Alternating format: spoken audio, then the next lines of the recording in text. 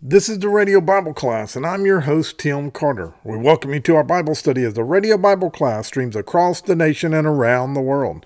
We bring to you a message how Christ ministers to his disciples after the resurrection.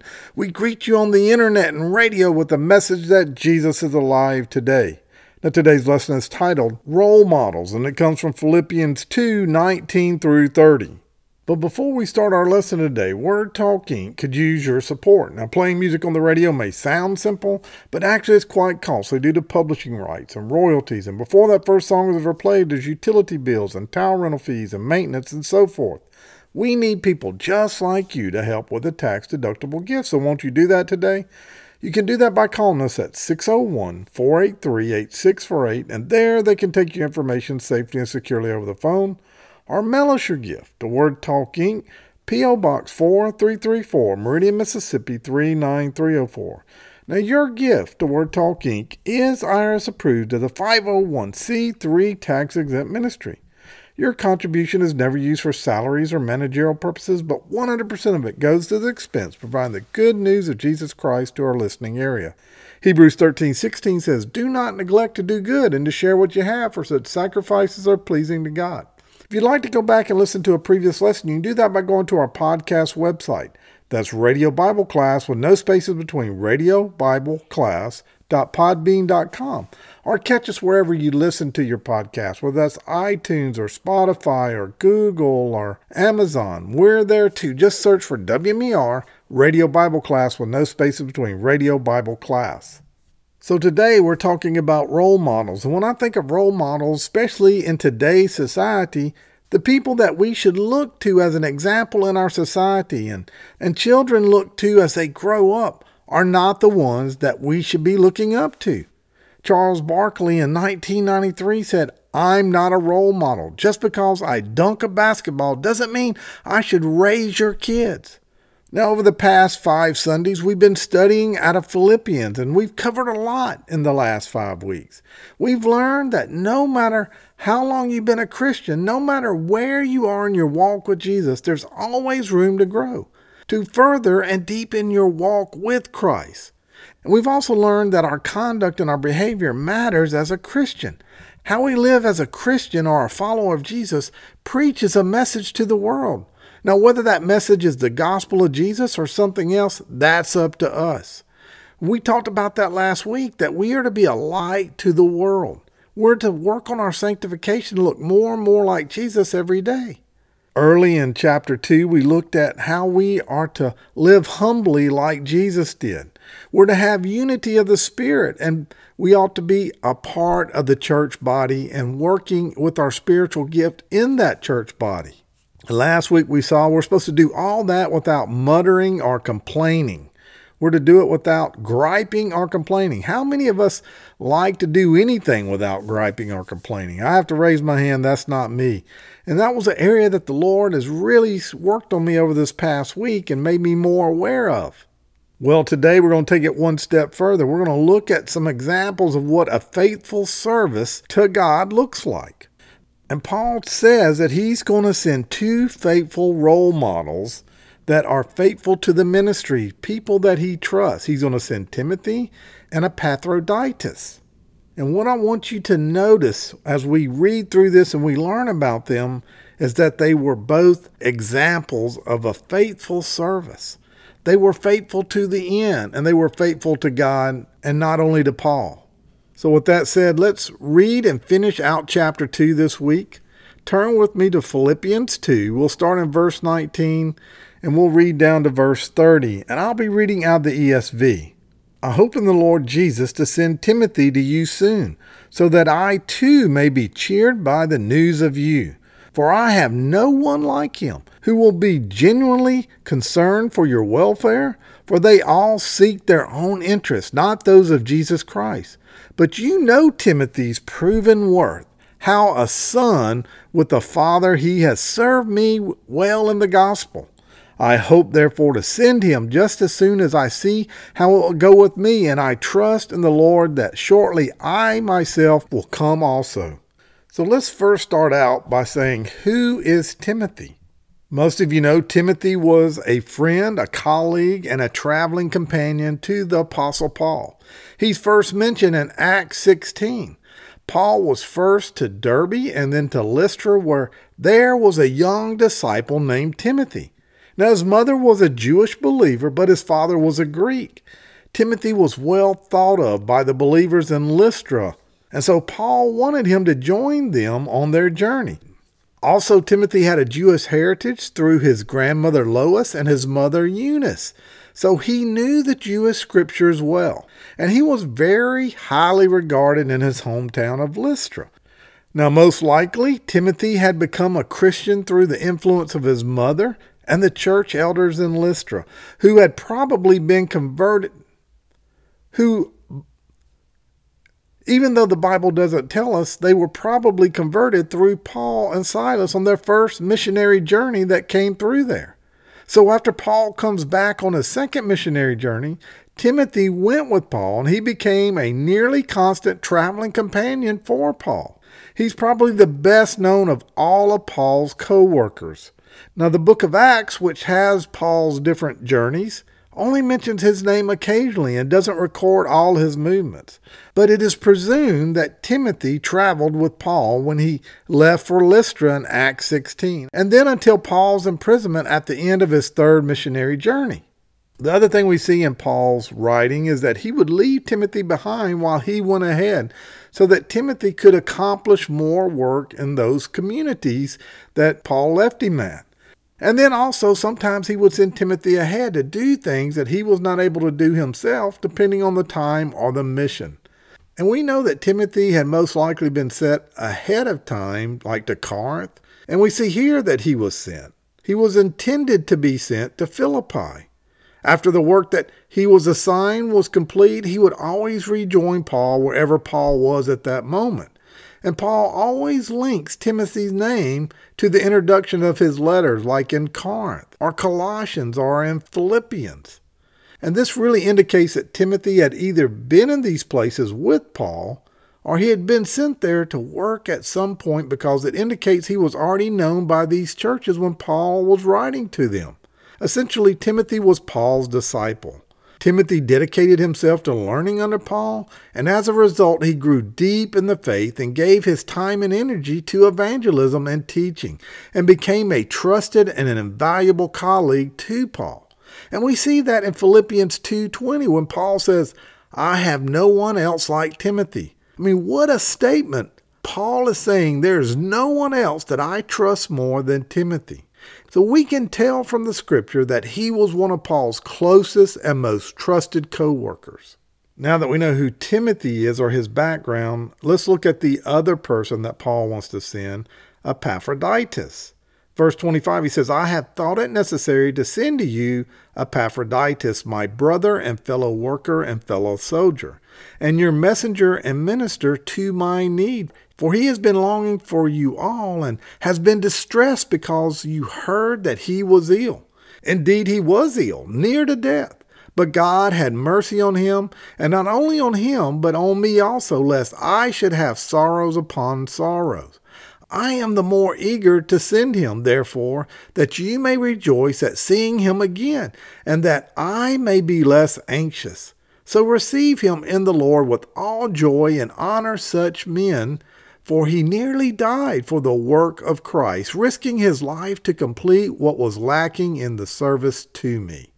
My second point is, who was Epaphroditus? Unlike Timothy, we don't know a lot about him. And a matter of fact, in the Bible, the only reference we have of him is in the passage that we're studying today. We know that he was a delegate sent by the church at Philippi, and that at some point this letter was written. He had been sent to Paul with a gift for him during his imprisonment. And we know that Paul held him in high esteem. He calls him his brother, his fellow worker, his fellow soldier, and said that if he had died, it would have brought much sorrow to me. Sorrow upon sorrow is exactly how he says it. And we know that when he arrived in Rome, where Paul was being held as a prisoner, he devoted himself full time to the work of Jesus, both as attending to Paul and as an assistant to his missionary work. And we know that because of how hard he had worked for the gospel, He had become sick and he nearly died. And we know that he recovered. And Paul sent him back to Philippi, to the Philippian church, most likely with this letter that he's written, that he may have functioned as a leader in the church at Philippi. And Paul refers to him as the church apostle. But this also could be that Paul was just referring to the fact that he had brought Paul a gift. He was a messenger from the church to bring him the good news. Beyond the things I just said, we really don't know much more about Epaphroditus. Now, going back to our passage, let's look at those first few words. If the Lord Jesus is willing, I hope to send Timothy to you soon for a visit, and then he can cheer me up by telling me how you are getting along. And then he goes on to say, I have no one else like Timothy who genuinely cares about your welfare. All the others care only for themselves and not for what matters to Jesus Christ. And we see that Paul trusted him because in verse 19, he says, I'm going to send him so that I may be cheered by the news of you. But I think the most telling verse in this first section is in verse 22, where he says, but you know Timothy's proven worth. Again, this shows that they knew Timothy. He had been there before. And how as a son with a father, he has served me in the gospel.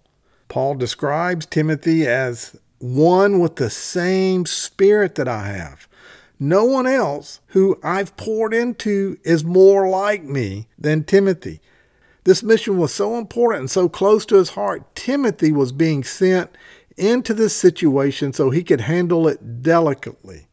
And not only does Paul know that he's the man for the job, but the Philippians themselves know Timothy, and they know he's solid and that he's trustworthy and that he was tested and approved by Paul himself. And because of all of this, Paul knows he's the guy. He wants to send him as soon as he can. He just needs to wait and see how his trial in Rome turns out. And that's how he wraps up.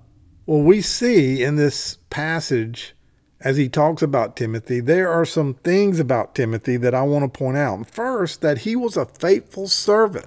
That means he was a learner. And what we can learn from Timothy is to serve faithfully. We need to live up to our part of the Great Commission in which we are the disciples, not just the part where we are the discipler. See, Timothy spent years shadowing Paul, learning everything that he knew, being taught both the words and by example that Paul lived out. He learned under Paul like a son learns from their father. And back in the first century, that's how things were taught. They didn't go to school like we do for the most part, unless you were very rich or you were royalty. You worked with your dad. You became an apprentice and you learned by watching and doing what they told you to do. You were mentored. And so Paul says that you have seen that he's like a son to me. He's learned just like he would learn from his father. So faithful servants learn diligently. And then we even look back at Jesus. For 3 years, his disciples followed him around, seeing and being taught as he did his miracles. They learned from his examples by shadowing Jesus throughout his ministry. This was the cultural way of Judaism. It was to follow a teacher, a rabbi. And so today, one of the things we should do and we should learn from Timothy is that we should find a godly mentor in our lives. Someone who has more life experience, who has gone deeper into Scripture than we have, who can give us godly wisdom. Matter of fact, Proverbs 1:7 says, the fear of the Lord is the beginning of knowledge, but fools despise wisdom and instruction. We should always be looking for opportunities that will allow us to learn and grow in our faith so that we can be better servants for Jesus. The other thing we can learn from Timothy is that Timothy was a faithful servant and he loved selflessly. Timothy wasn't chosen to go to Philippi just because he was a good student, even though he was. He was not sent to minister to the church just because he had been there before. He was chosen by Paul because he genuinely cared about their well-being, and Paul says that. At that time, just like it is today, you can find people that will just beat on the Bible, thump people over the head, and tell them how messed up as a sinner they are. There's nothing really special about that other than God can use that message to turn some people. You can find just about anybody to go somewhere and just dump a message and then leave. but it would have been harder to find somebody that would go and love on people and mentor those people, teach them and show them the right way. Someone who is honest and genuine and wants the best for the people. And that's what Timothy was. Because Timothy loved them and he loved Jesus, and he really truly cared what happened to the Philippians. As I think about this, I think about 1 Corinthians 13, and it's read a lot in marriage ceremonies. It's really, though, where Paul is writing to the church at Corinth about love and about how we're to love one another. And he says that love is patient, love is kind. He says at the very beginning, if I could speak the language of all languages on earth and of angels, but I don't love others, then I'm just a noisy gong or a clanging cymbal. If I had the gift of prophecy and I understood all of God's secrets and his plans and possessed all knowledge, and I have faith that can move a mountain, but I don't love others, then I'm nothing. If I gave everything I have to the poor and sacrificed my body, I could boast about it, but I didn't love. I did it for my own gain. I would have gained nothing, is what Paul is saying. He's saying love is patient and it's kind. Love's not jealous. It's not boastful. It's not proud. It's not rude. It doesn't demand its own way. It's not irritable. It keeps no record of wrongdoing. It does not rejoice about injustice, but rejoices whenever the truth wins out. Love never gives up, never loses faith. It's always hopeful. It endures through every circumstance. And if we do not serve with love, then we might as well just not serve at all. And Timothy shows us that we need to love others selflessly like he did. And Paul says, I'm sending him because he cares deeply for you, and you know him and you trust him because of that. Are you a Timothy? Do you love others? See, this 1 Corinthians 13, like I said, is really written to the church about unity. It's really not written around marriage, even though we use it there a lot. So are you a Timothy? Do you show those traits of love towards others? And then I look at our other example, Epaphroditus. And he was an incredible example of serving Jesus with passion. Paul describes him as a true brother, a co-worker, a fellow soldier. And he was your messenger to help me in my need. And I'm sending him because he has been longing back to see you. He was very distressed that you heard he was ill. He certainly was ill. As a matter of fact, he almost died, is what Paul says. But God had mercy on him and also on me, that I would not have one sorrow after another. Even though we know very little about this guy, other than what's in this one section, we see very positive comments. Paul speaks in glowing terms about him and his contributions that he's made to the ministry. It seems that he was sent to Paul. That was their intention from the church at Philippi, for him to stay with Paul as a companion and an assistant till as long as he needed to be. However, these plans went kind of sideways after he became sick. He had been working so hard and helping Paul that he had fallen ill. He almost died from this illness. And Paul says if he had died, I would have lost a valuable friend, one who he saw as a brother, a worthy fellow laborer, someone that, again, was a learner, someone that was selfless, and someone that was faithful. But Paul doesn't stop there. He also says that the church at Philippi would have also lost a valuable member and a leader. And then Paul finishes up saying that now he wants to come back home because he's recovered and he knows that you're anxious and you've heard of his sickness and you're worried about him. And so the best decision is that I send him home, and I'm going to send him most likely with this letter. And Paul wraps up telling them how they should greet him when he does return. You're supposed to meet him with joy and love. There should be no suspicion or criticism against him. Paul is really saying, I'm responsible. I made the decision that he return, not him. You know, as I've served on a church staff before, I've seen people that we've kind of had to coerce into doing things for the church. And sadly, it feels that there's too many times we have to do that. People just drag their heels. They do things grumbling and complaining, but they agree to do it only for a little while anyhow. But what we see here is that Epaphroditus worked himself almost to the point of death. Now, I'm not saying we should work ourselves to the point of death. I do think if we've learned anything from COVID is that we have to take care of ourselves. We have to get plenty of rest. We have to eat right. But we also have to give our time willingly. We have to be selfless. We have to be faithful. And that's what we see is that Epaphroditus was faithful. He understood what needed to be done, was willing to do it no matter what the cost. Now, I'm busy. I work multiple jobs. I even do this when I have time to do the research and pull it in. Some lessons seem to have more content than others just because I have more time in that particular week. But what I see is sometimes it feels like serving the church or serving God is the last priority. But this third trait I want you to see is that faithful service to Jesus means not just showing up, not just doing something out of guilt or duty, but serving passionately. Listen to from Colossians 3:23 and 24. Whatever you do, work at it with all your heart, as working for unto the Lord, not as human masters. So you know that you will receive an inheritance from the Lord as a reward. It is the Lord Jesus Christ you are serving.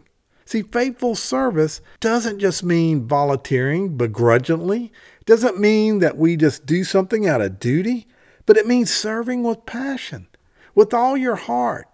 We are not to be sponges that just sit on a bench, but we're to get out there and be mentors and we are to make disciples. That was the Great Commission. As I wrap up, we need to talk about role models that are important in our lives. Role models play a critical decision-making tool in our life. And if we don't have the right one, we can find ourselves out in the water without a rudder. Role models come in. They're influential people. They help us find our way through life. They give us ideas on how to get through difficulties. And we draw courage from them and hope based on their ideas. Long before he became a member of the Beatles, John Lennon idolized many of the old rhythm and blues greats like Chuck Berry and Muddy Waters. He apparently had their pictures on his wall and used them as inspiration when he first began playing the guitar. Woody Allen admitted that he used to watch the Marx Brothers hundreds of times and dreamed of being as funny and talented as they were. It's no secret that Groucho Marx had a major influence on Woody Allen. Maybe you have somebody in mind that was a role model for you, someone that has greatly inspired you and helped shape you in some way of the person you are today. As a parent of 3, I can tell you, I know the importance of being a good role model to my children. Now, I've not always got it right, but I know that providing the right role, children learn from their parents. You've heard the phrase, children learn what they live. Some experts in the field say that 90 to 90% of all human behavior is learned through modeling. It's about what they do rather than what we say to them. And if you believe that statistic, then it's scary knowing that children are watching and most likely copying every move that their role model is giving them, whether it's good or bad. So role models are important. Would anybody argue with me today that the best role model that we could have is Jesus Christ? Having him as the compass and the guide of all our decisions will keep us out of trouble. The bad thing is there are a lot of people that think Jesus as a smug, radical person who can never smile or enjoy a good time or just stand in the background and rebukes people. That's not Jesus. That's not my Jesus. Just take the time to read the Gospel of John, and you'll see that Jesus was a real person who socialized and mixed with people. He was part of a wedding feast in Cana. He attended the temple. He was part of a feast in Jerusalem. And yet his mind was based on spiritual matters at the same time. He used every opportunity to point others to eternal life, to eternal decisions, not just temporary ones. He was very compassionate. He reached out and he helped many. He sacrificially gave all the way to the cross. Jesus healed the sick. Jesus healed the blind. Jesus cast out demons. He transformed the lives of others. He put others before him. He was the ultimate role model for you and for me. If you want to give your child and yourself the ultimate role model, then you need to follow Jesus. He's the ultimate guide in our life. If we'll just let him in, and then we'll follow him and follow what he teaches. Jesus is the best role model to turn to because he knows all about us. Even the Bible says he knows the number of the hairs on our head. And he also knows the future and where we are headed, and he can guide us if we allow the Holy Spirit to lead us. So today, 1, will you allow Jesus to be your role model? Will you get in his word and follow him? And 2, will you be like Timothy and Epaphroditus and be a role model to others, disciple others, mentor others? Let us pray. Dear Heavenly Father, we come before you today, Lord. We thank you for our time together. Lord, we thank you for this lesson. Lord, I thank you for role models. Lord, I thank you for inspiring the different writers of the Bible to pen what you had them write. Lord, it is a way for us to be a long life learner, to be more like you, to chase after you, to walk in that sanctification process that we talked about last week. And Lord, you teach us in the Great Commission that we are to go and make disciples. Lord, I pray right now that you would inspire, you lay on our hearts that 1, that we would be teachable, and 2, that we would be faithful to follow after you and disciple others. Lord, maybe there's one listening today that's not done that. Maybe it's all about me, and they sit on the pew and they may have really said a prayer and meant what they said, but they've never taken their walk any further. And Lord, I pray today that they will hear your knocking on their heart, how you want more for their life, and that, Lord, they will open it up to you. Lord, that they will take the next step. They'll start trying to grow more and more like you every day. Lord, maybe there's one that doesn't know you at all. Lord, I pray today that today would be the day. Lord, that they would say a prayer and mean it, that they understand that they are lost. They are going to spend eternity without you. But Lord, that they understand that. And so therefore they say, I need you. I need you as my Savior. I need your finished work on the cross to save me, and believe on that finished work. And Lord, I admit I'm a sinner. Lord, I believe on your finished work. And Lord, I commit to be a follower of you. Lord, I confess and commit. Lord, I pray today that they will just do that. And Lord, we thank you for all the blessings you give this ministry. Lord, I pray for everyone that hears my voice today that they will just have a blessed week and that they will walk a little closer with you as we go through this week. It's in Jesus' name we pray. Amen.